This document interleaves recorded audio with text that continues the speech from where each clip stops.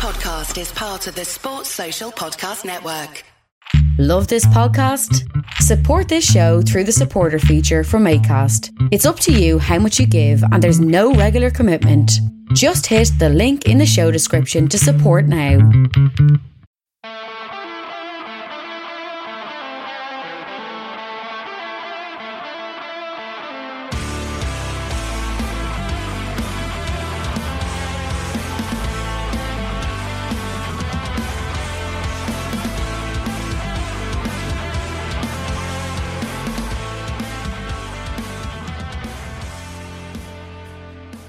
What's good, boys and girls? Welcome to the Two Footed Podcast. Today is Thursday, the 30th of September, brought to you by EPLindex.com and our presenting sponsor, Liberty Shield. Liberty Shield is a VPN provider that's a virtual privacy network, allows you to go online, change your location, access things like American Netflix or anything you're geo-blocked from, while also keeping your data safe. Check out libertyshield.com. and use the code EPLVPN to get 20% off at checkout. We're also brought to you by Home of Hopcroft, a giftware and homeware company located in Scotland but shipping worldwide. Check out homeofhopcroft.co.uk. And finally, do remember to check out the EPL Index and Anfield Index shops on Etsy. Just download the Etsy app onto your phone and away you go. Before I forget, and I should do this more regularly, do check out the EPLindex.com website. There's always good articles going up from the likes of Jake Jackman, Stephen Smith, Dan, whose surname I forget. He supports Arsenal, though, so he's got a lot of pain and suffering in his life. So do check those out. Very, very good. I will find Dan's name. Yes, Dan Fitzpatrick, that is it. I knew it was an Irish name. I just couldn't remember which one. There's a really good staff of writers there, so do check that stuff out. There's also the Tad Predictable podcast. The latest one dropped, I think, yesterday. So give that a listen. Mr. Drinkle is on. And there is the EPL Roundtable podcast. They didn't do one last weekend, time constraints, scheduling, but they will be back this Sunday, podcast out likely Sunday night or Monday. So do remember to check those out. They're always good. And the EPL Roundtable podcast is great. With Kevin DeVries, you can't go wrong. Right, folks. So, Champions League last night, and some bizarre stuff went on. Like, there's no other way to describe this other than strange, bizarre stuff. So we start off with the early games. Atalanta won, Young Boys 0. Atalanta dominated the game, created a lot of chances, but seemed to lack a cutting edge because obviously, Papu Gomez left. He had a falling out with the manager and took his talents to Sevilla. Josip Ilicic with injuries and aging, and he's not always part of the team anymore. Without him in the team, and Gomez, they just don't quite hit the same going forward. Now, there's still loads and loads of talent in the team, but I mean, Zappacosta shouldn't really be in the team. You know, the midfield still functions well. Gosens is great. The back three, Demirel is good. I'm not a fan of Toloi or Jim City. I do like Musso, the goalkeeper they added. But Zappacosta, I mean, you've got Joachim Mal sitting on the bench. Get him in. Coop Miners, it's nice to see him getting some run now as well. But the front three, I mean, Malinovsky's a good player, but he's better in the midfield too, rather than an advanced position. I think Pessina's better a bit deeper as well. And Zapata up front just seemed a little bit lonely. Like he didn't have many friends in the world. There was nobody getting close enough to him. They're still very entertaining to watch. They're just not as devastating going forward as they were. But they get the win. They top the group. And they'll be very, very happy. They get United twice next. And those will be interesting games. Zenit St. Petersburg 4, Malmo 0. Claudinho, who starred for Brazil at the Olympics, Kuzyaev, Sotermin, and Wendell with the goals. Lovely to see Dejan Lovren fully fit, sitting on the bench where he deserves to be. Good win for Zenit. And they did punish Malmo, who had a man sent off after 53 minutes, and they got the two late goals to kind of run up the goal difference. and set themselves in a decent position in the group where they're level on points with Chelsea. You don't fancy them to finish above Chelsea or Juve in the group, but they should set themselves up well to get that Europa League spot and continue their European adventure this season. This one was just weird. Sevilla won, Wolfsburg won. Now, I don't understand what happened here. Wolfsburg were 1-0 up. Renato Stefan in the 48th minute put them up. It was a pretty good game. It was a fairly even game. Sevilla had most of the ball. Wolfsburg looked dangerous on the counter. Wolfsburg played a very physical style of game. And they had 6 players booked. But they were playing within the rules. There's no question they were playing within the rules. In the 85th minute, there's a ball bouncing in the Wolfsburg box. Gulavogui clears it. His follow-through clips a Sevilla player on the shin. Now, I mean clips. It's not a full contact. It's not a flat contact. It's a little clip as his foot moves past the opponent's leg. And the referee gives a penalty. He makes full contact with the ball. There's nothing dangerous or out of control about what he does. He just wins the ball and clears it. And the referee awards a penalty and sends him off. Ivan Rakitic steps up and scores. And it's 1-1. Now, over the balance of the game, absolutely Sevilla deserved a draw. There's no doubt. But in that way, I'm just not having it. It's a disgraceful decision by the referee, who really should be questioned about this afterwards. Really, really poor from him. He has to do better in that situation. And it wasn't like he gave it and then had no advice. He went and looked at it on the screen and then gave it. Ridiculous. Absolutely ridiculous. Bayern Munich 5, Dinamo Kiev 0. 2 for Lewandowski, Gnabry, Sané, and Choupo-Moting. Scoring goals for Bayern in the Champions League will never not be funny to me. Bayern dominant. When you look at that first 11 that started, Neuer in goal, world class. Neuer? Yeah, Neuer in goal, world class. Nicolas Sula at right back, you wouldn't really want him there. I don't think you really want him in the team anymore, but you wouldn't want him at right back anyway. Upamecano and Lucas Hernandez as the centre-backs. Alphonso Davies at left back. That's 3 great young players. Kimmich and Goretzka in midfield. Gnabry, Muller and Sané behind Lewandowski. Bar right back, that team is as close to perfect as you'll get. If they could just get a good right back, and they do have Benjamin Pavard, who's a decent player, but he's more of a centre-back than a right back. If they could find a really good right back, they would have the perfect 11. Great balance throughout the team. Partnerships that complement each other. Devastating outlets in Gnabry, Sané. If the Sané-Davies thing really clicks, best of luck to anybody trying to stop those two. And if they could find a right back who could replicate what Davies does, I mean, I still think they should buy Max Aarons. I know it's a big jump from Norwich to Bayern, but Max Aarons is really, really good going forward. And I think you put him behind Gnabry, I think that it would be lethal as well. Anyway, 5-0, Bayern walking through the group. RB Salzburg 2, Lille 1. Karim Adeyemi just wins penalties everywhere he goes. He won 3 penalties out of the 4. No, 3 penalties. Yeah, 3 penalties against Sevilla. They missed 2 of them. They won 2 in this game, and he scored both of them. And he won the first one. The second one was a handball. But absolutely phenomenal. His ability to just draw a defender in and then quickly shift the ball away, or to spot a defender who's off balance and just attack them, is just incredible. Big win for Salzburg. 2-1. Disappointing for Lille, but not really expecting a whole lot from them this season. They lost their manager. They lost some very important players. Salzburg topped the group, Lille at the foot.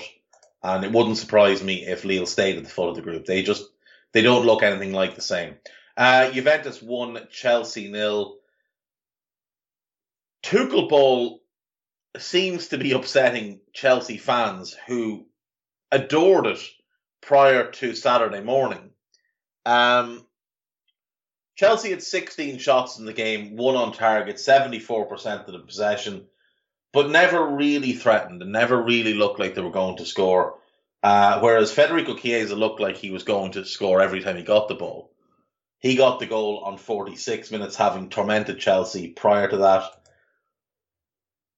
You'd look at that Chelsea team and say it's maybe one player short of what Tuchel's best 11 is. Well, you've got Kante, obviously, to come into the midfield, but Mason Mount for Ziyech would be probably the only change he would make, aside from Kante. I think he sees Azpilicueta ahead of Reece James. I think he sees Alonso ahead of Ben Chilwell. So Kante in rotation with Kovacic and Jorginho, Mount would be ahead of Ziyech. But other than that, it's their best 11. And they were not good. Very, very strong Juve team, other than the fullbacks. I mean, I'm not a big fan of Cuadrado, especially not as a winger. And Bernardeschi's not really a false nine, but when you've got Chiesa, Rabiot, Bentancur, Locatelli, Bonucci and De Ligt at centre-back, it's a very strong team. They're still a work in progress. You'd argue they bring in Dybala for either Cuadrado or Bernardeschi. They still have Kulusevski who can come into the team, though he doesn't seem to be in favour with the current manager. They need new fullbacks, and I think they need a new goalkeeper. But Juventus are not the train wreck that some people make them out to be. They're in a financial situation that's not ideal, but there's a lot of good players there. As long as they stop playing the likes of Aaron Ramsey, who just aren't good enough to play for a club like Juventus at this point in their career, they'll be fine, and they should come close to winning, if not win, the Serie A title, and they should progress out of this Champions League group. Benfica 3, Barcelona 0. This has to surely be the final nail in the coffin for Ronald Koeman. Barca comprehensively outplayed, dominated in all phases. They had more of the ball, but they didn't do anything with it. Darwin Núñez scored after 3 minutes. Rafa Silva made it 2 after 69. Núñez made it 3 after 79 from the penalty spot. And Eric Garcia was sent off on 87. And it needs to be said, if Eric Garcia hadn't been born in the city of Barcelona, hadn't spent time in La Masia, he would not be playing for Barcelona right now.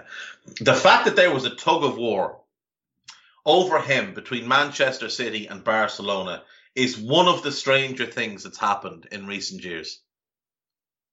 He's a talented player, but he does not have anything close to the ability right now to be playing for Barcelona in a Champions League match.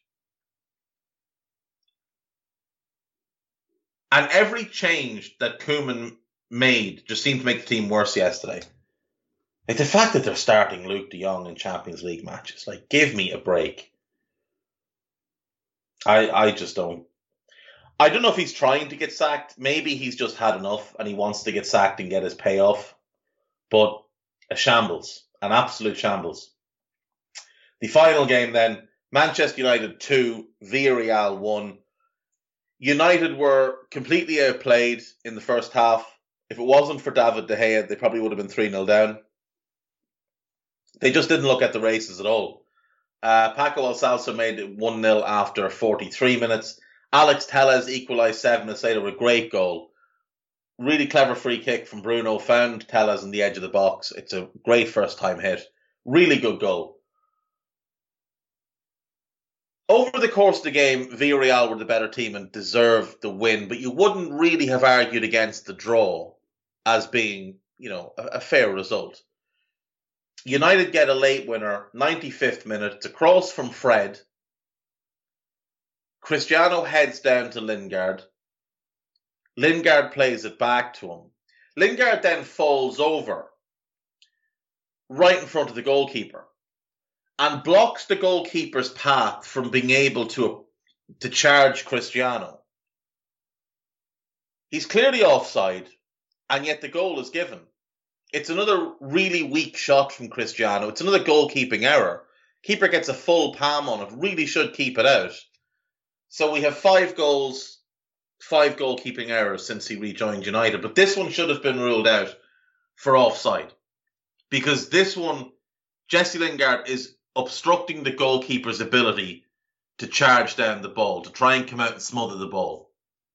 And it wasn't given. Or the offside wasn't given. The goal was given.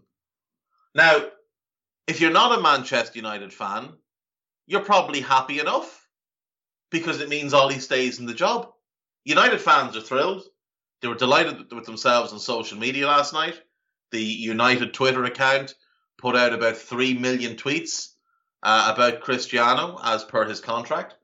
And, you know, everybody talked about what a great player he is and ignored the fact he'd been absolutely dreadful for 94 and a half minutes leading up to the goal. They ignored the fact that Paul Pogba once again stank the place out in midfield, that United looked a mess at the back, that Ollie is a PE teacher, and that Unai Emery, whose teams are always awful away from home, throughout his career they've been awful away from home, comprehensively outcoached Ollie once again. Because they got the win. So that's fine. Get the win, celebrate it, absolutely great. You've stuck with Ollie now for another while. So you're going to win nothing. Swings and roundabouts, folks. Swings and roundabouts. It is questions day. I'm going to get a nice early break in here so I can get a good run at these questions because we've got a few good ones. So I'll be back in 30 seconds and we'll jump into those.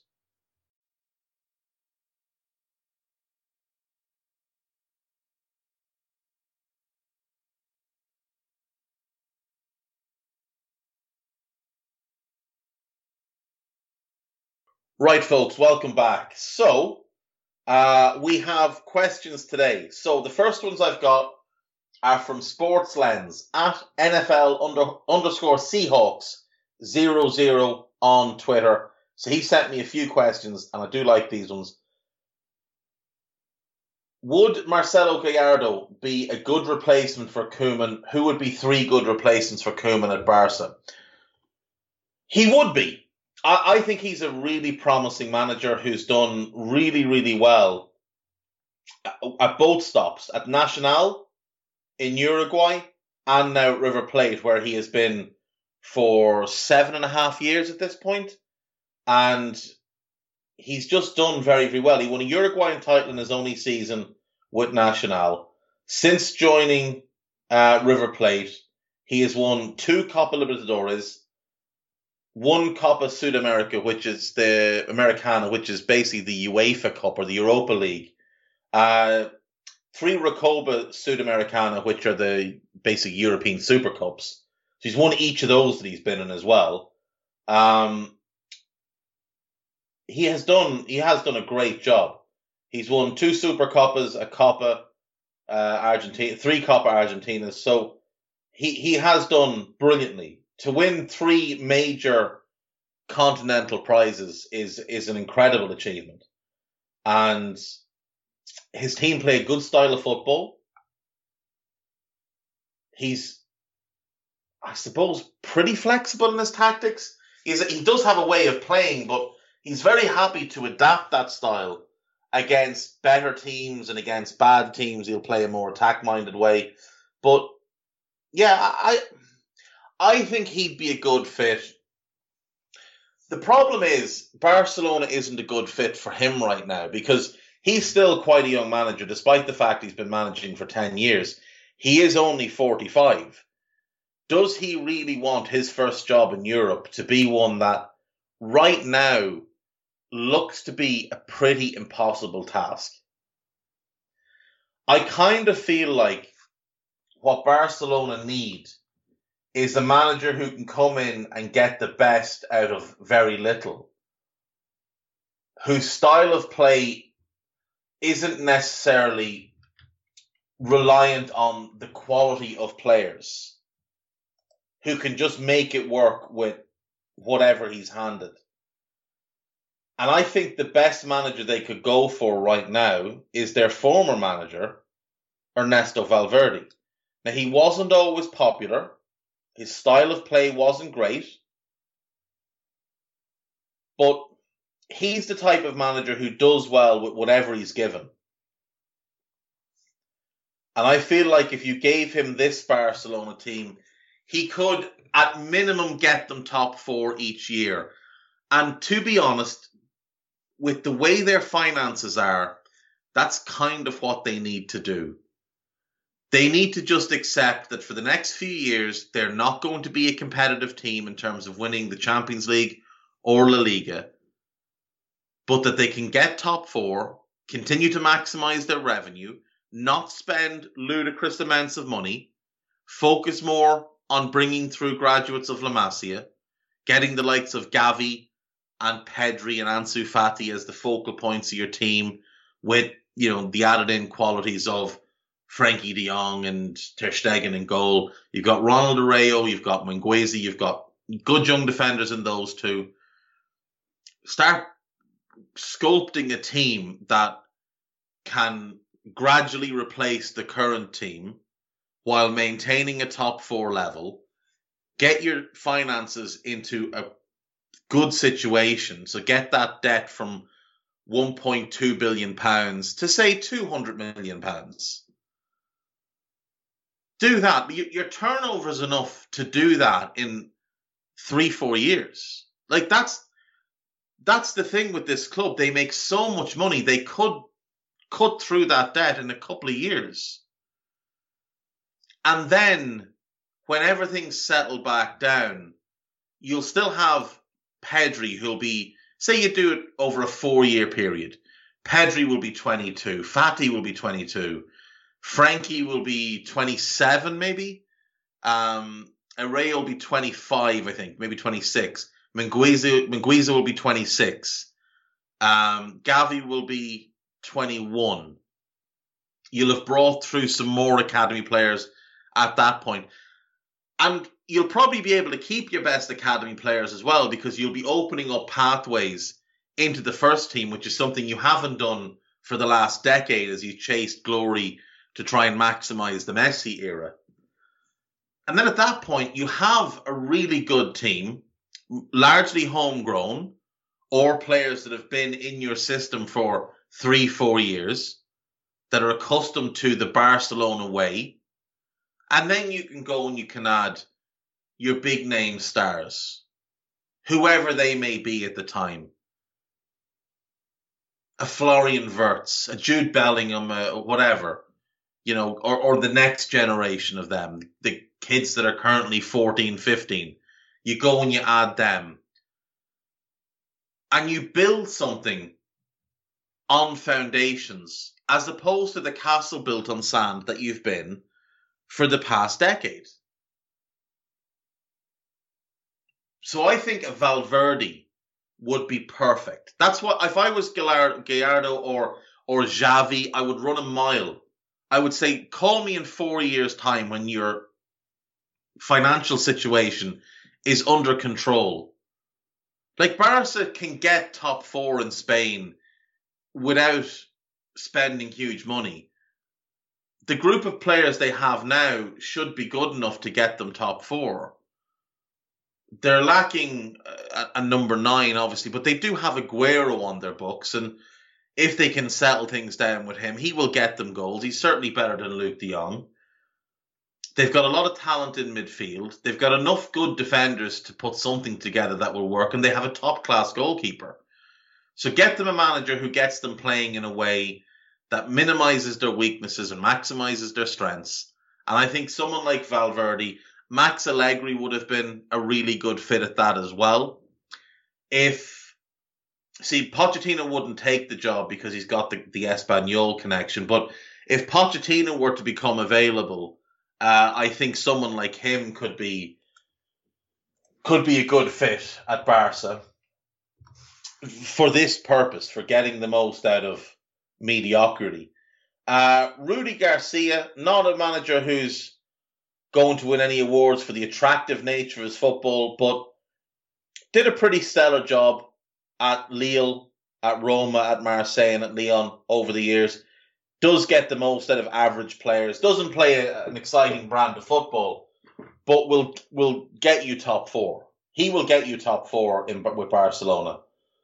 So he'd be second on the list after Valverde. And if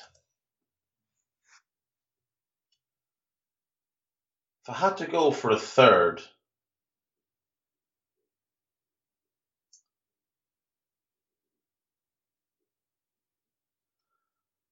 I would have said Van Gaal, but he took the Dutch job. He's obviously been at Barca multiple times in the past, but he's the type of manager that can make a lot out of very little. He tends to struggle when he's got too much at his disposal, when he gets too much backing, when he's required to work with the academy and promote youth and, drain every inch of talent out of a player. I'll give you those two. I'll give you Valverde and Garcia. I think they'd both be really good fits there. Second part of the question, would Zidane be a good replacement for Oli, or three good replacements for Oli at Manchester United? I actually think Zidane would be the ideal replacement for Oli. Zidane is used to working with egos. Zidane has a good relationship with Cristiano. Zidane has a great relationship with Pogba, who idolizes him. And he might actually inspire Pogba to actually care about Manchester United. So wouldn't that be a treat for everybody if Pogba actually cared? I think he's got a good relationship with Rafa Varane. He's an inspirational figure. He'll be the best player in training every day. He's still in incredibly good shape. He's still got incredible technique and talent. So he will give players something to aspire to. I think Zidane would actually be a great fit at United. Whether he'd win anything with them or not, I don't know. But he'd make them a lot more competitive than Oli is. He'd certainly play a better brand of football than Oli is. Now, if he went with the 4-3-3 that he largely employed at Real Madrid, I don't think he'd mind Wan-Bissaka because he used Carvajal at right back a lot, who's not great going forward. He used Nacho at right back. Now, he did also use Lucas Vazquez, so he might want that alternate option. But maybe Diogo Dalot can be that option. He's quite good going forward. He'd be happy with the left-back situation of Shaw and Tellez. I don't know that he'd love Maguire because he likes to play a high line. So it wouldn't surprise me if Maguire found himself having to work harder for his place in the team. Varane would obviously start. But I kind of feel like he might prefer Eric Bailly just for that extra pace so they could play a higher line. And Bailly is more similar in style to Ramos. A little bit reckless, positionally not great, but great athlete and has that pace. Midfield, he would definitely want a holding midfielder. That would be the first big need. It's their big need anyway. Bruno's the awkward fit here because I think he would like to try and replicate what he had with Modric and Kroos. Now, Pogba, in a way, can replicate some of what both of them do. But if you get Pogba to sit that bit deeper and act as your Toni Kroos, picking the pass and kind of dictating the tempo of the game, kind of like he does for France, and he's very effective at it for France. Bruno maybe play the Modric role. Now, you're going to need a hell of a holding midfielder to pull this off. You're going to need Wilfred Ndidi, and you're going to need to fill him full of speed or something. But Wilfred Ndidi at holding midfield. And up front, I think he'd play Cristiano off the left, even though I think Cristiano needs to play in centre. I think he would play him off the left. I think he'd use Cavani as the 9 for his work rate and his movement. I think he'd go Mason Greenwood off the right. Now that leaves Sancho and Rashford out, and Martial, obviously. But I think that's kind of what he might consider. But they definitely need that holding midfielder. And the midfield balance would still be off. So maybe you'd look to move on. You'd look to move on Pogba, but Bruno's the more awkward fit. I do think Zidane would be a great fit at United to replace Oli. He took over Real Madrid at a time when people thought they were about to have a decline, and he went and won 3 Champions Leagues. So, he's proven he can do great things. He resigned, came back, and won a league title. Zizou is actually a very, very good manager who may actually be a great manager. He may actually be a great manager. He's won 3 Champions Leagues. There's very few managers that can say that. I think he's the only one who's won 3 in a row. The only one who won 3 European Cups in a row. So, that's very, very special. As for others, I suppose the thing with United is you're looking for managers who play attacking football because that's kind of what the fabric of the club demands. But they also play... The tradition of United is a very simplified game, a 4-4-2, with basically a 5-5. You get a back 4, 1 holding midfielder, 3 attacking midfielders, and 2 strikers. Scholes was the more attacking central midfielder, and obviously you had Beckham and Giggs out wide, you 2 up front, and those 5 were basically a front 5. The full-backs would overlap, but when they overlapped, the wingers would drop a little bit and maintain a defensive structure. United played a really simple game. They were just absolutely brilliant at it. There was no great tactical wizardry to what Ferguson did. He just prepared his teams better than everybody else. And he often had, obviously, better players than everybody else, so he was able to make it work. So other managers who could take that job, Nagelsmann would have been interesting. Nagelsmann would have been really interesting. That squad is a little bit awkward for traditional setup, shape, style, but Nagelsmann tends to make the most of what he gets and sculpt structure and style and shape based on the pieces available. So maybe he could have made something out of it. Thomas Tuchel would have been very interesting going there because if you look at Tuchel's career pre-Chelsea, his teams have always played attacking football. Like this idea that Tuchel is some uber defensive coach is just bizarre. You look at him at Dortmund and indeed at PSG and they play great football. This is just what he's done at Chelsea while he doesn't have defenders that he trusts. If you think he's playing a back 3 because that's what he wants to do, you're fooling yourself. He's playing a back 3 because they don't have the defenders to play a back 4. They don't have 2 centre-backs that can play in a back 4. Rudiger's awful in a 4. Silva can't play in a 4 anymore. And nobody knows that better than Tuchel, who got stung with him at PSG. Azpilicueta can't play in a back 4 anymore. Alonso can't play in a back 4. Chilwell defensively is a liability in a 4. Reece James defensively is not good enough in a 4. Christensen is good enough, but he's not. Andreas Christensen in a back 4 plays for a club like West Ham, Leeds, Wolves, whoever else is in that kind of mid-table group. That's his level in a back 4. In a back 3, he can play at a higher level. So that they don't have the individual defenders to play a back 4. It's part of why he tried to buy Jules Koundé in the summer. But this style of football is not the long-term plan for Tuchel. This style of football is what he has to do right now to get the most out of the squad he took over. So Tuchel would have been interesting at United. And Gasperini's the other one, because he plays such great football, he doesn't necessarily always worry about what his defence looks like. But if you consider his 3-4-3, or 3-4-1-2 as he often uses, they have the goalkeeper, De Gea, a back 3. I think Luke Shaw on the left of a back 3, Maguire in the middle, Varane on the right of it, is something to consider.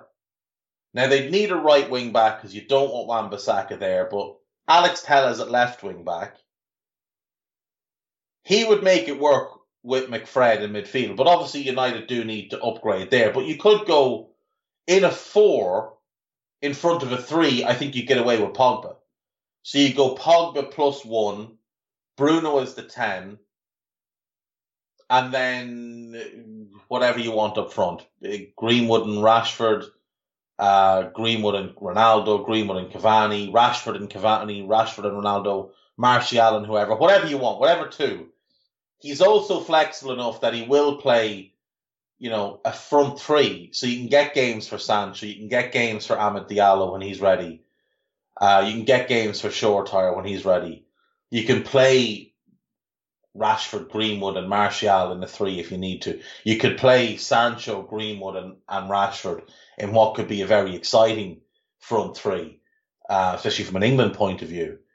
So I think Gasperini could be interesting. But again, whoever takes over, they're going to need players.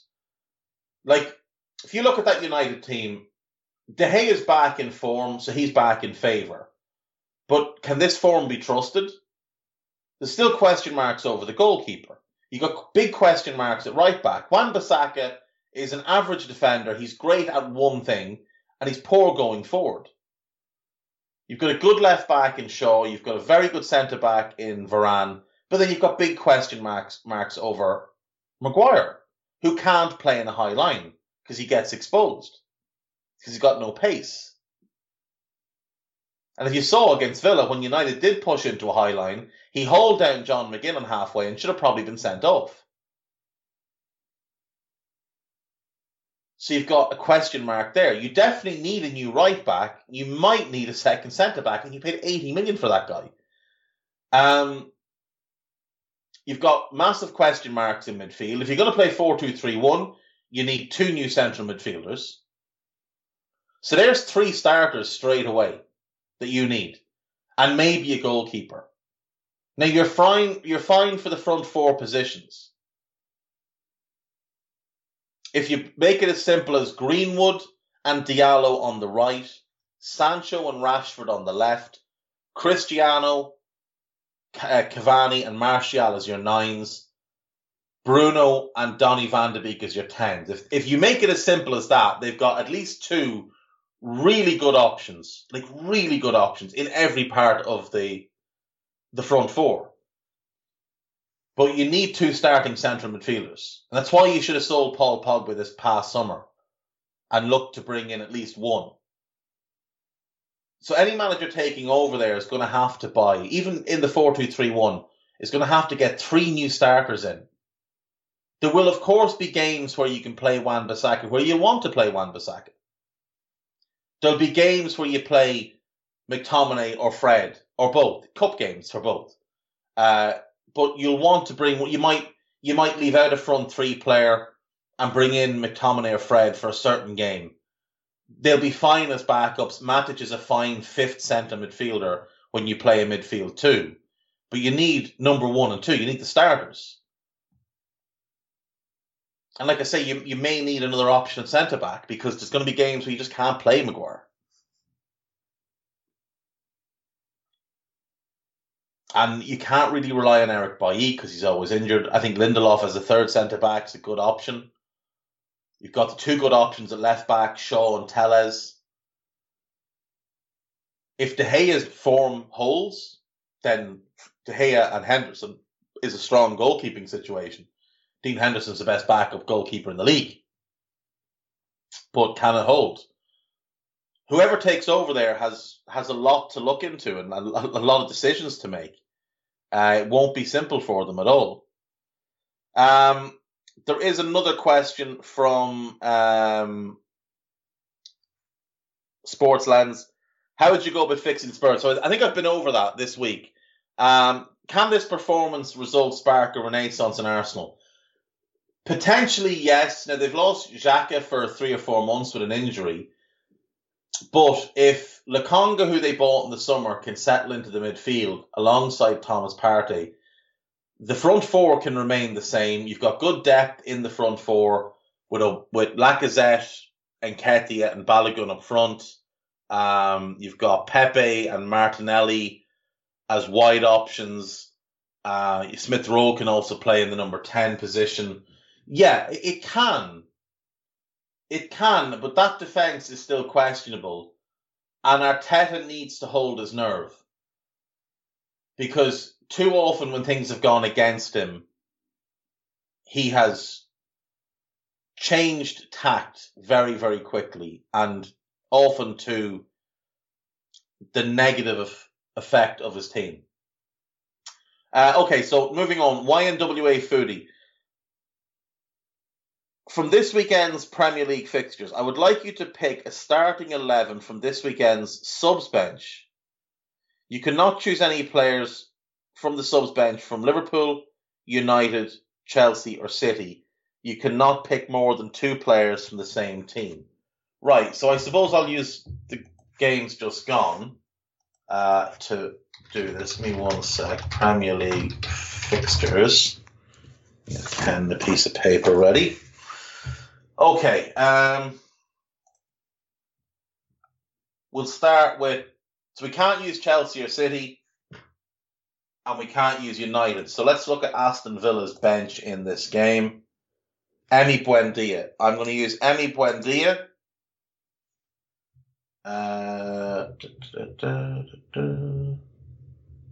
And I don't want anyone else off that Villa bench. Leicester versus Burnley. So on the Leicester bench, I have James Maddison.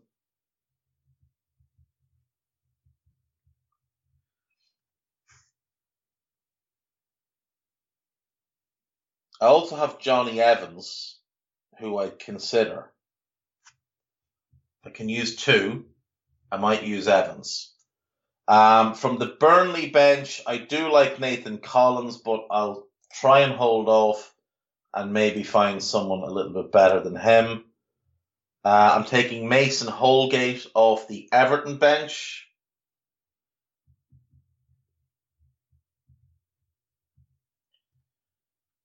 And I'll take Billy Gilmore off the Norwich bench. Leeds against West Ham. The Leeds bench, Jack Harrison, I do quite like. I might even use him at left back. And I'm going to take Issa Diop off the West Ham bench. And maybe Nikola Vlasic.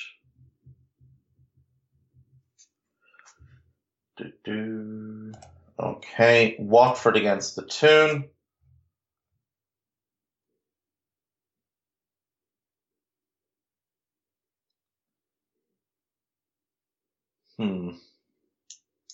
I might come back to that one. Those are some ugly looking benches. Brentford's bench then. I might leave that one for now. Southampton against Wolves.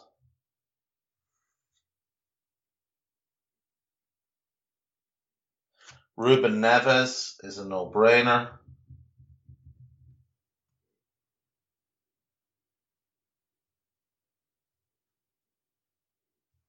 That'll do for there. So you didn't mention Arsenal and Tottenham as clubs I couldn't take players from. So I'm definitely taking Christian Romero.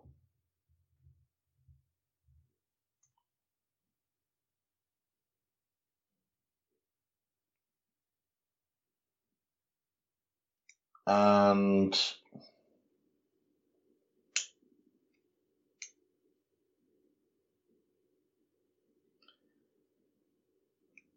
I'm going to take Gabriel Martinelli from Arsenal.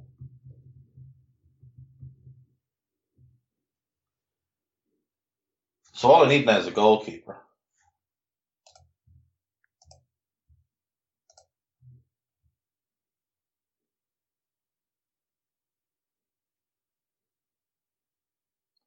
I could take Tariq Lamptey, but I don't really need him. So at the moment, what I've got is I've got Martinelli up front.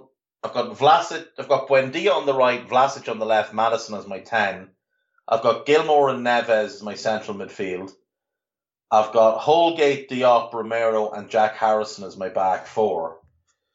Goalkeepers, I could take Jack Butland. not great. Fraser Forster, he's probably the best option thus far. Although he's not actually, is he? Because on the West Ham bench, because I can have... Oh, I have to put someone back. I'll put Vlasic back, and I'll take Areola in goal. So let me just find a replacement right winger. If I go and look at the Wolves against Adama Traore was on the bench. So I'll just take him because he's fun. And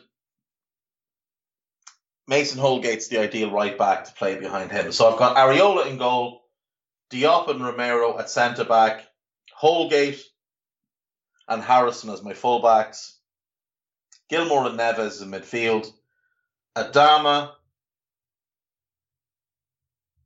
on the right, Buendia off the left, which works well with Harrison as an overlapper as well, Maddison as my 10, and Gabriel Martinelli as my 9. And I'm quite happy with that. So I hope that answers that one. I meant to get to that one last week. In fairness, he actually asked that last week, and I completely forgot. So that's that one. Okay, right. Let me see. Flatsy says Carlos Valderrama was my loved Carlos Valderrama. Absolutely loved him. What a player. What an absolute player. WGM Lund, top 5 midfield partnerships, CB partnerships, and strike partnerships of all time, or what you've seen. I'll leave that up to you. Okay. Centre-back partnerships. Let's start with the best of all time. You've got Costa Curta and Baresi. For Italy, you had Nesta and Cannavaro, which was sensational. For Parma and then Juve, you had Thuram and Cannavaro. Currently, well, not currently, but for many years, we've had Bonucci and Chiellini.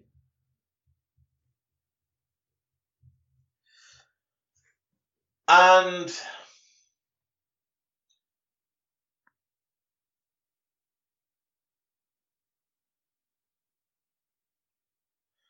the German, now this is a trio because one of them is a sweeper, so I'm going to pick this. I'm going to pick Jan Koller, Matthias Sammer as the sweeper, and Thomas Helmer as a trio. If you just want a pairing, a two,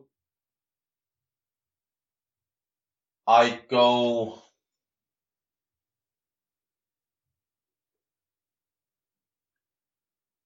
Be very tempted to go Desailly and Blanc. Still great together. I'll go Koeman, Ronald Koeman, and Nadal at Barca back in the early 90s.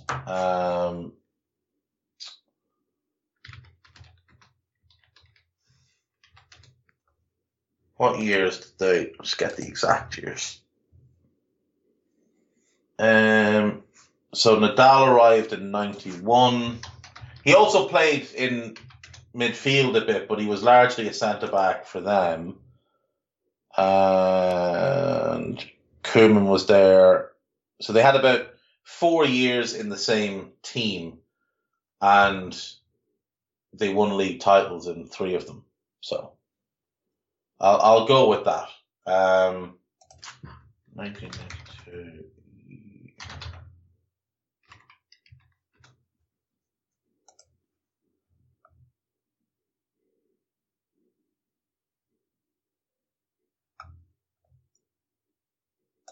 Yeah, I think I'll go with that.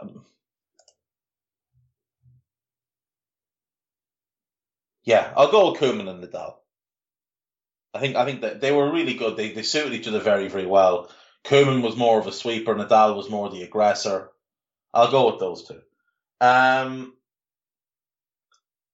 Midfield partnerships. Keane and Scholes will always be on this list. I love the Albertini-Desai pairing that Capello put together. Redondo and Laudrup has always been a favourite of mine. It's one of the first teams I ever truly loved was that Real Madrid team with those two in midfield.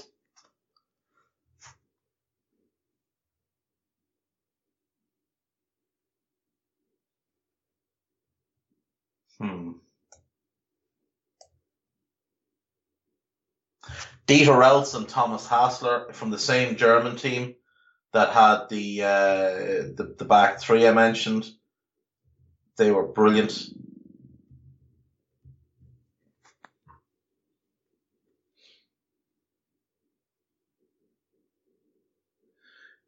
It's hard to pick twos when there's been a lot of great threes. A great three was Essien, Makelele, and Lampard. They were brilliant together. The skill sets just overlap perfectly. You also had Seedorf, Pirlo, Gattuso. Pirlo, Vidal, Marchisio. I'm going to put that one in because I loved it. So I loved watching that Juve team. I know it's a 3 and not a 2, but you're going to have to give me a bit of leeway on that one. That was such a fun team. And they had Paul Pogba as their fourth option who could fill in. That was a sensational midfield under Antonio Conte. And in terms of strike partnerships, Bebeto and Romario is one of the first ones that I thought was just ridiculous. They were just so good together. Beardsley and Rush might be a bit biased, but I think Beardsley and Rush. Now I'm not going to pick. I could pick Keegan and Dalglish and Rush, but it's before my time, so I'm going to leave that one where it is. I'll go Gullit and Van Basten. Do you know? I've got another contender for my defensive list.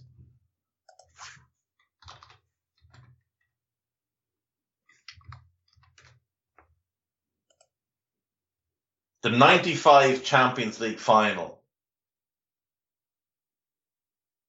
Rijkaard and Blind played together.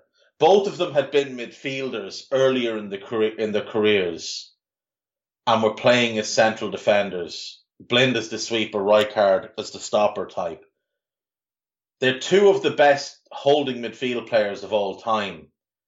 They were brilliant together. They were so intelligent, even though at that point both of them were well past their best. Both of them had seen better days. Rijkaard was 33, Blind was 34. But just like with Chiellini and Bonucci at the Euros, they're past the best, but they're still more than intelligent enough to just be better than everybody else. So I'll just add them to a short list. There's a lot of great centre-back pairings. Rijkaard and Blind. Gullit, Van Basten, Beardsley, Rush, Bebeto, Romario. The United front three that won them the double in 08, but not the one you're thinking of. The better front three, in my view, the more unstoppable front three, was Tevez, Berbatov, and Ronaldo, with Rooney as the one coming off the bench. And of course, you have to go with maybe the best front three ever put together: Messi, Suarez, and Neymar. Because, let's be fair, they were three of the top 5 players in the world at the time. They had another one of the top 10 players, maybe 2 of the top 10 players in the world in Busquets and Iniesta in midfield. That Barcelona team was disgusting. So that's what I'll go with for there. Bebeto, Romario, Beardsley, Rush, Gullit, Van Basten, Tevez, Berbatov, Ronaldo, Messi, Suarez. You could go Vialli and Mancini from Sampdoria, which was great. You could go Vialli, Ravanelli, and Del Piero from Juve, which were sensational as well. Shevchenko, Crespo were great together. There's a few different ways you could go with it, but I think that's the five I'd go with. The midfield five I'm happy with: Keane, Scholes, Albertini, Desailly, Redondo, Laudrup, Elson, Hassler, Vidal, Pirlo, Marchisio. I mean, centre-backs, you could also go Lawrenson and Hansen from the Liverpool teams. You could go Bruce and Pallister. Individually, Pallister elite, Bruce less so, but together they were brilliant. Adams and Bold, Adams and Keown, Campbell and Keown.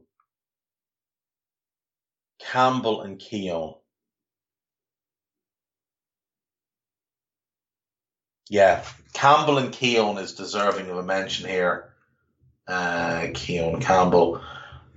Another great one, obviously, Ricardo Carvalho and John Terry. Vidic and Ferdinand, though Vidic clearly the better of the two, and Rio Ferdinand somehow rated as the greatest centre-back that's ever lived. Carvalho and Pepe for a long time for Portugal was a very interesting partnership. Nesta Maldini, when Maldini got older. Stam and Nesta, they were great together. Ronnie Johnson and Jaap Stam were brilliant for United as well. Johnson just had great pace. He wasn't a particularly great player, but his pace and then everything about Jaap Stam was just phenomenal. But yeah, I'm happy enough with those. So I'll stick with those. I hope that answers that one. Okay, the Langster. As we enter the latter stages of Messi's career, how long do you think it'll be before we see someone emerge as the next figure who is unquestionably the best in the world and will be for a significant amount of time? I personally don't see Mbappe or Haaland as suitable for this throne. Will we see a young star of Messi-level talent in the next decade, and what part of the world do you predict them to come from? Thanks as always. Right. I will say no, I don't think we see them come in the next decade.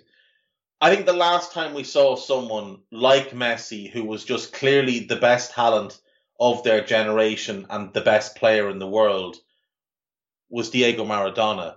And you're going back to the late 70s, early 80s for his emergence.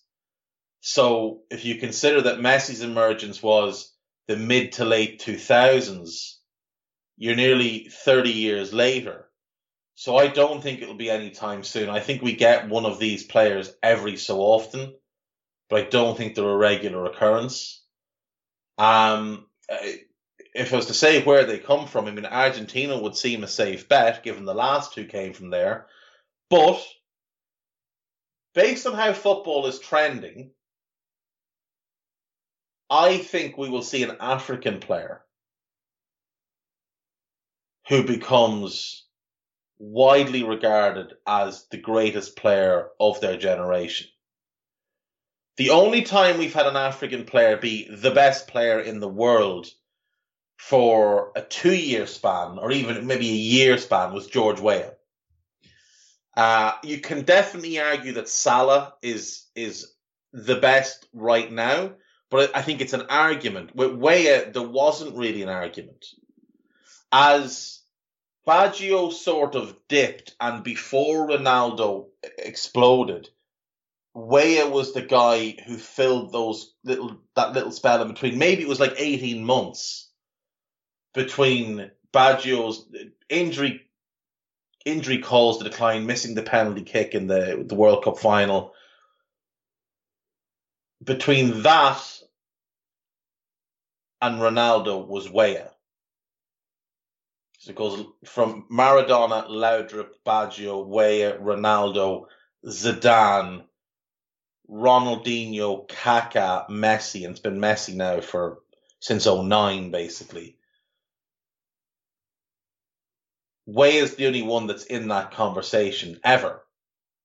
I mean, Eusebio, African-born, obviously, but was never really regarded as the best player in the world because you had Pele, you had Best, You'd then have Beckenbauer, you'd have Cruyff.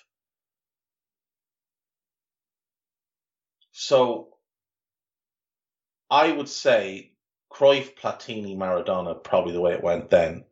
Anyway, I would say Africa. I think we're going to see an African player. There's just so much talent coming out of Africa now. They're finally, I mean, people have always talked about Africa as having all these incredible natural resources in terms of oil, gas, diamonds, etc. But they also have incredible natural resources in terms of footballing talent and basketball talent. And finally, we're starting to see more pathways, more opportunities. Organizations like Right to Dream are just fantastic. And I think we will see an African. When you look at the talent, look at someone like Sulemana at Rennes. You know, and see what he's doing. Look at what Mane and Salah have been able to do over the last few years. I think it's going to get better and better. There'll be more and more. You look around Eastern Europe, Central Europe, and there's just loads of African players dotted here, there, and everywhere.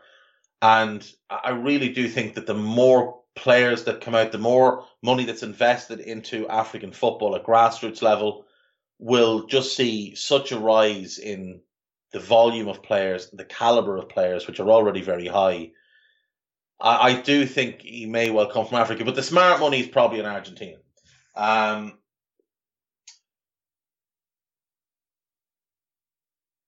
AMK2889, throughout Messi and Cristiano's careers, they were looked at as rivals. Do you think Mbappe and Haaland could form that type of rivalry? Or do you think that's something youngsters can and will, maybe Bellingham and Pedri or someone else? It's hard because they're not... Footballers don't really have the same kind of mentality as they did even 15 years ago. They're a lot more friendly. There's a lot more of a brotherhood or something around them. In terms of Haaland and Mbappe, I actually do think there could be a rivalry there because I think there's enough ego with Haaland that maybe he can drive that rivalry, and Mbappe, like, you talk of the rivalry, Cristiano's the only one that ever really talked it up. Messi always talked it down. It's a media invention that Cristiano has fed. And I could see it being the same with Haaland, especially him being repped by Mino. Now, if they both end up at Madrid, that could be fascinating, especially if there is any kind of personality clash. Now, Haaland looks like he's definitely egotistical, but he seems like a nice kid. But he's got people around him that fill his head full of stuff and really drive the money aspect of things. So I could see a rivalry developing, and maybe they spend some years at Madrid and it kind of blows up. They go their separate ways and then it becomes more heated. But I don't think, like, even with the better rivalries tend to be generational. Like the Maradona Pele rivalry, they didn't play at the same time. They never played against each other, obviously. That rivalry, though, there was a real bitterness between them. Now, Messi won't be bitter, but I'd love to see Cristiano become a bitter old man and start slagging off all the younger players the way Pele did for a long time. I think they'll hype it as a rivalry the way Cristiano and Messi was hyped, but I also think there's a far smaller gulf. Like, the gulf between Ronaldo, Cristiano, and the rest is not nearly as big as has been made out. And in fact, I think there's been better players over his era than him, not just Lionel Messi. I would much rather have Andres Iniesta in my team than Cristiano. Like, that to me has always been a bit of a nonsense. But the gap from Messi to the rest has been massive. The gap from Messi to Cristiano is substantial. It's substantial. Cristiano's a great goal scorer. He was never a player on Messi's level. I think the gap between Mbappe and Haaland and the rest will be even smaller than kind of Cristiano to the rest. Take Messi out, compare Cristiano against his peers. Your Lewandowski's, your Suarez's. It's not a big gap at all. It really isn't. He's just got, more of a popularity thing because of the clubs he played for. But I don't think we'll see that, because I think there'll be 5 or 6 or 7 or 8 players that get held up. You mentioned Pedri. Ansu Fati is one that I think will be very, very firmly in that mix. Florian Wirtz will be in that mix. Musiala, I think, could develop into that mix. Mason Greenwood, for me, is such a special talent at 19 that he could end up in there. Camavinga, obviously. Gravenberch, potentially. There's just so many elite young talents that I don't think the gulf between them will be as big as the Messi to the rest has been on the pitch, or the Cristiano to the rest has been in the minds of media morons. Right, AMK has a second question. You've talked about kits before, but are kits something you get excited about? Do you like seeing brands like the Jordan brand, Under Armour, New Balance, Imperio, Armand, just to name a few, trying to make their mark? And do you feel Nike, Adidas, and Puma steal the show sometimes? Leagues like MLS are fully endorsed by Adidas. What are your thoughts on that? Do you wish that brands like Reebok, Fila and whatnot will come back? Finally, how many kits would you say you own, and what are some of your prized possessions? I don't actually own many kits anymore. I used to have quite a few. I was never one really for wearing football jerseys. I always preferred to wear rugby jerseys, just more comfortable. And, it just is what it is. But prized possessions in terms of memorabilia, there's a few autographs and autograph books and stuff that I have that are quite special. There's a couple of things I have that I'm not going to mention. They're worth quite a bit, but they're just bits and pieces that you collect over the years, or that you buy thinking it won't mean much, and it suddenly becomes valuable for whatever reason. In terms of kids, I probably only have in the house 7 or 8, maybe. Some of them are quite old. My favorite one is, I don't actually know. It's not something I really put any thought into. That's a good question.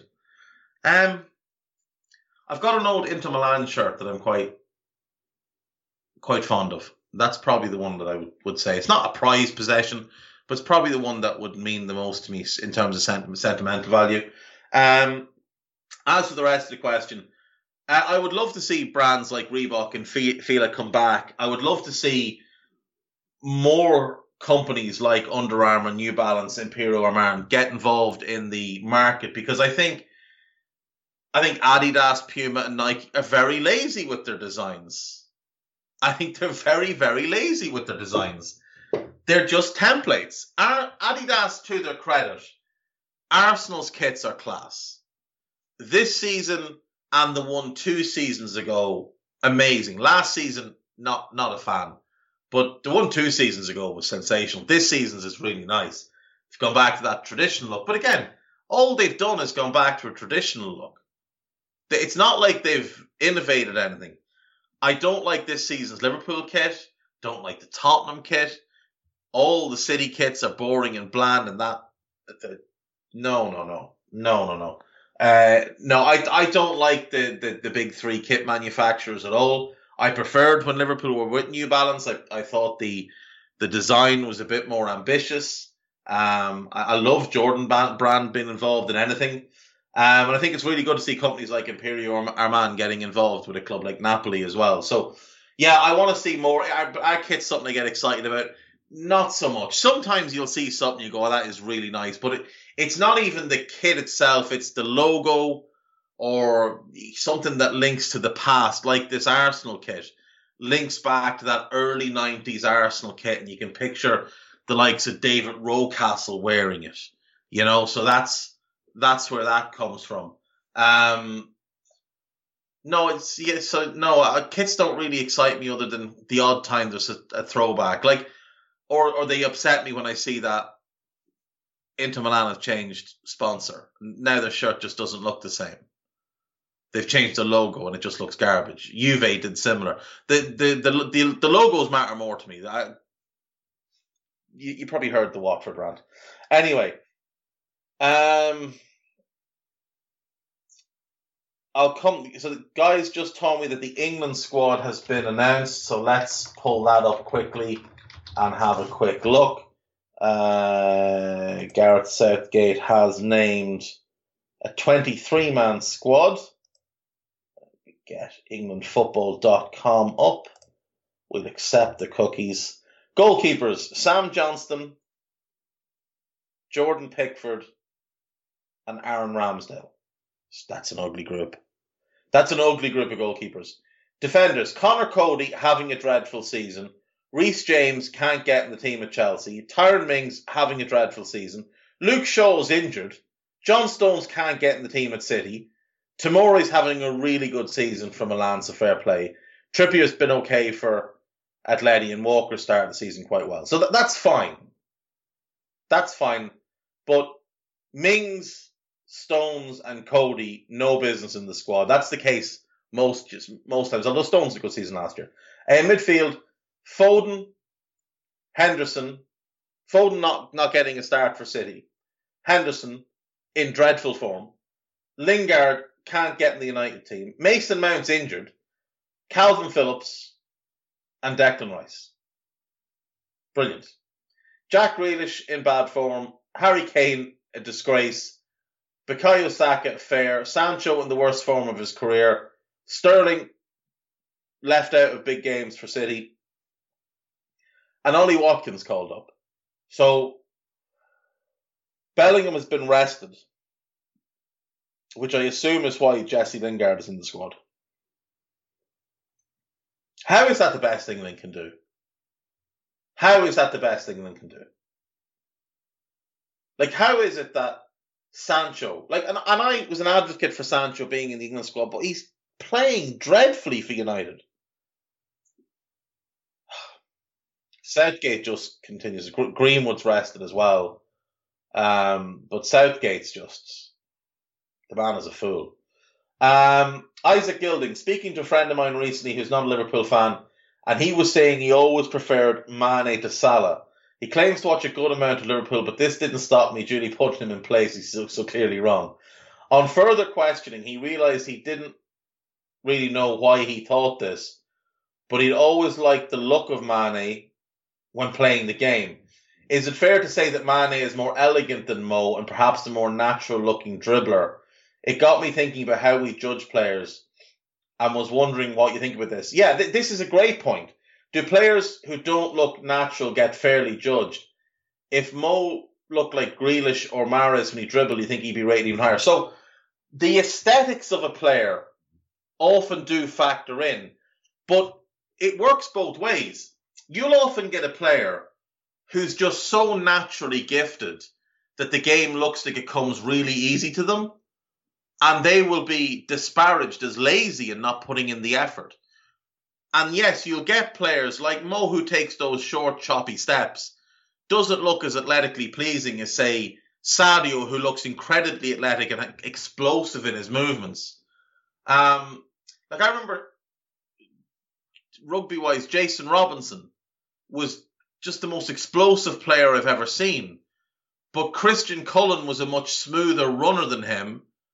And I would have said they were about the same level of talent, performance across their careers. But Christian Cullen's far more highly regarded in the global game because he looked a lot smoother. I do think a lot of that's the same thing. I also think there's some bad perceptions out there about Salah. Because of what happened at Chelsea, because there's some media narrative that he's a diver, there's just some sort of dislike towards Salah that's a little bit weird. And like you say, I do think the aesthetics plays into it for sure. I absolutely do think the aesthetics plays in. If Mo looked like Grealish, and I mean looked like Grealish, he would be regarded as a top 3 player in the world by everybody in the UK. If he had that skin tone, that hair, he would be regarded as a top 3 player in the world. Whether he was or not, that's what they'd hype him to be. Del, if you're in charge of Liverpool transfers and can realistically bring in 2 players in January to bolster our team, who would they be and why? Ivan Toney, and Ola Aina. We need a better right back cover for Trent, and I'd like to see another option up front. I think there's obviously a need for a midfielder, but I'm not going to get into that debate anymore. Owen Hurley, I think Kane might try and force his way out again in Jan, and if I was Spurs, I'd ask for Sterling as part of the deal, so would I. But say you get 100 million cash, do you use it to get a defender and say a Calvert-Lewin or a Tony, or do you hold tough till the summer and start from the back? I'd wait till the summer. I think in January you're going to reek of desperation, and teams will hammer you on the price. I think in the summer it gives you 6 months to properly plan what you're going to do, and get all your ducks in a row, get your list of priority targets, and know that you can just go out and say you've got 4 defenders that you love and you're happy whichever one you get, go for all 4. And then figure it out. If you can get to the advanced negotiation stage, then you figure out which one you really want. Rick M., who are your top 5 players who hated losing more than they loved winning? Roy Keane, Graham Souness, Carlos Puyol, Fernando Hierro,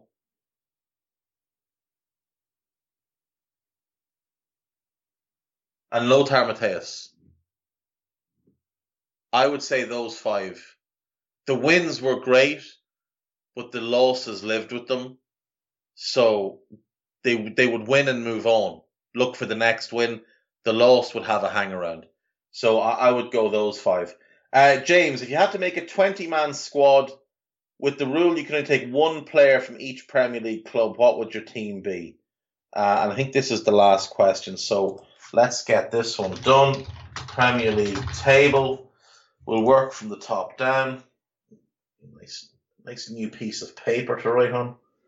I bought these little cards to write on. And somehow they keep disappearing. Right. Starting with Liverpool, I'm going to take Virgil van Dijk. He is unquestionably the best centre-back in the league. So I'll build my team from there. Manchester City, the one you would want is KDB.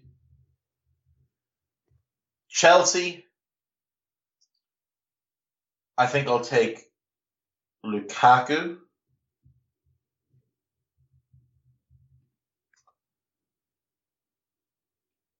No, I won't take Lukaku. Well, I'll take Lukaku and maybe come back to it.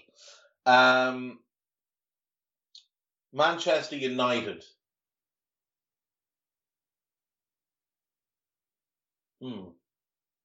I'll take Luke Shaw. Everton.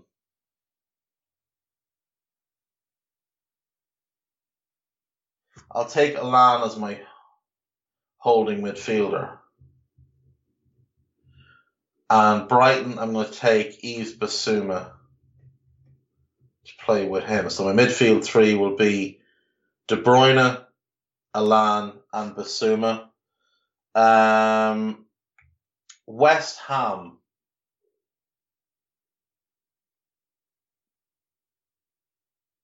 There's nobody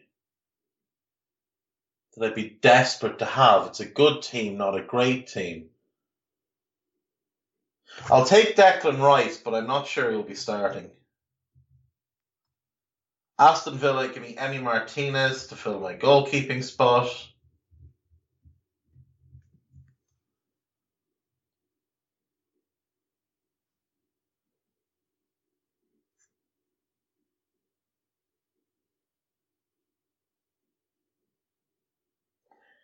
Brentford. It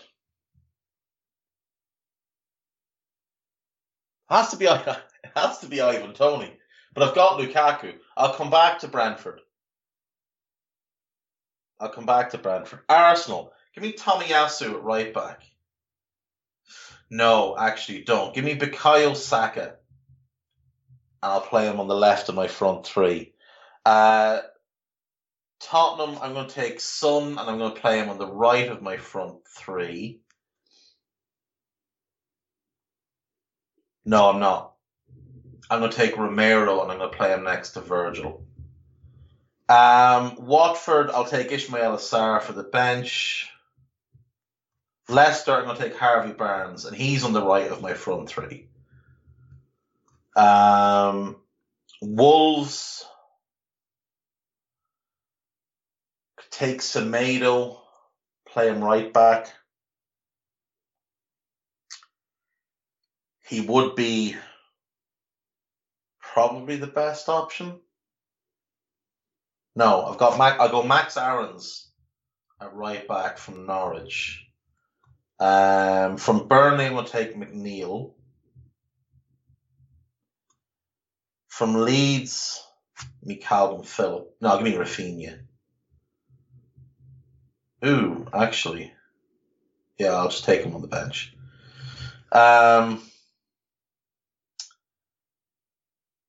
Newcastle.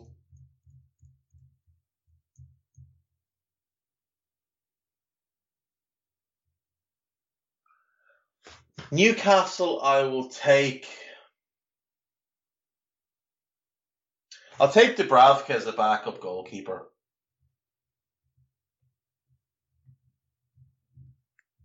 Southampton, I'll take Bednarak as a backup centre-back.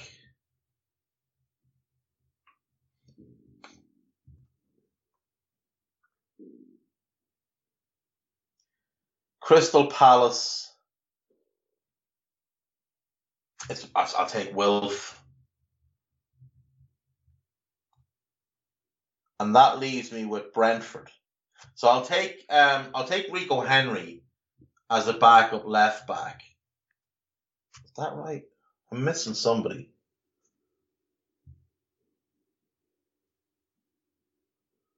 Got 11 starters. Who did I not take someone from?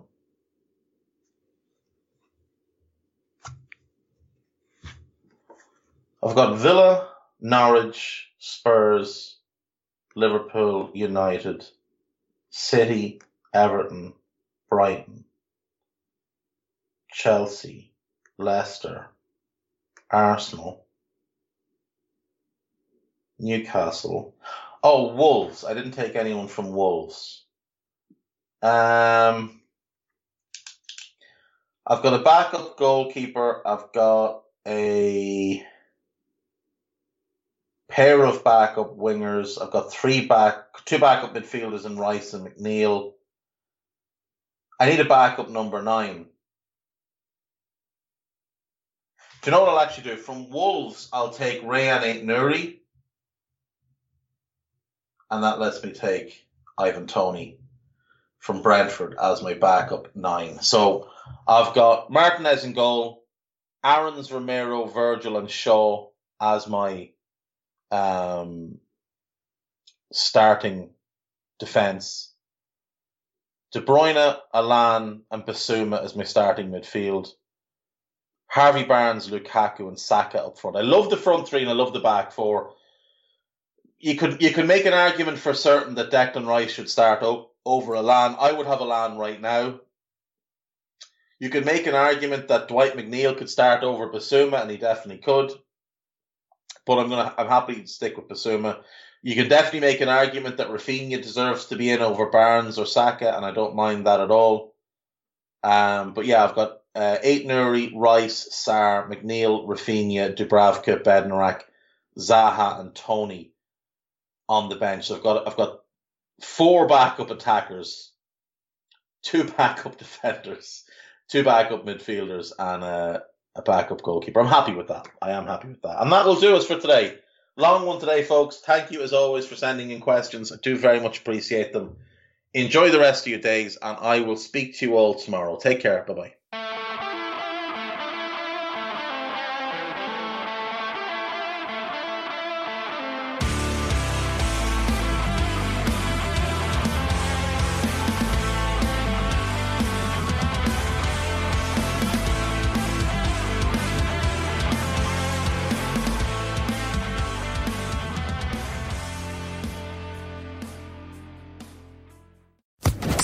Social Podcast Network.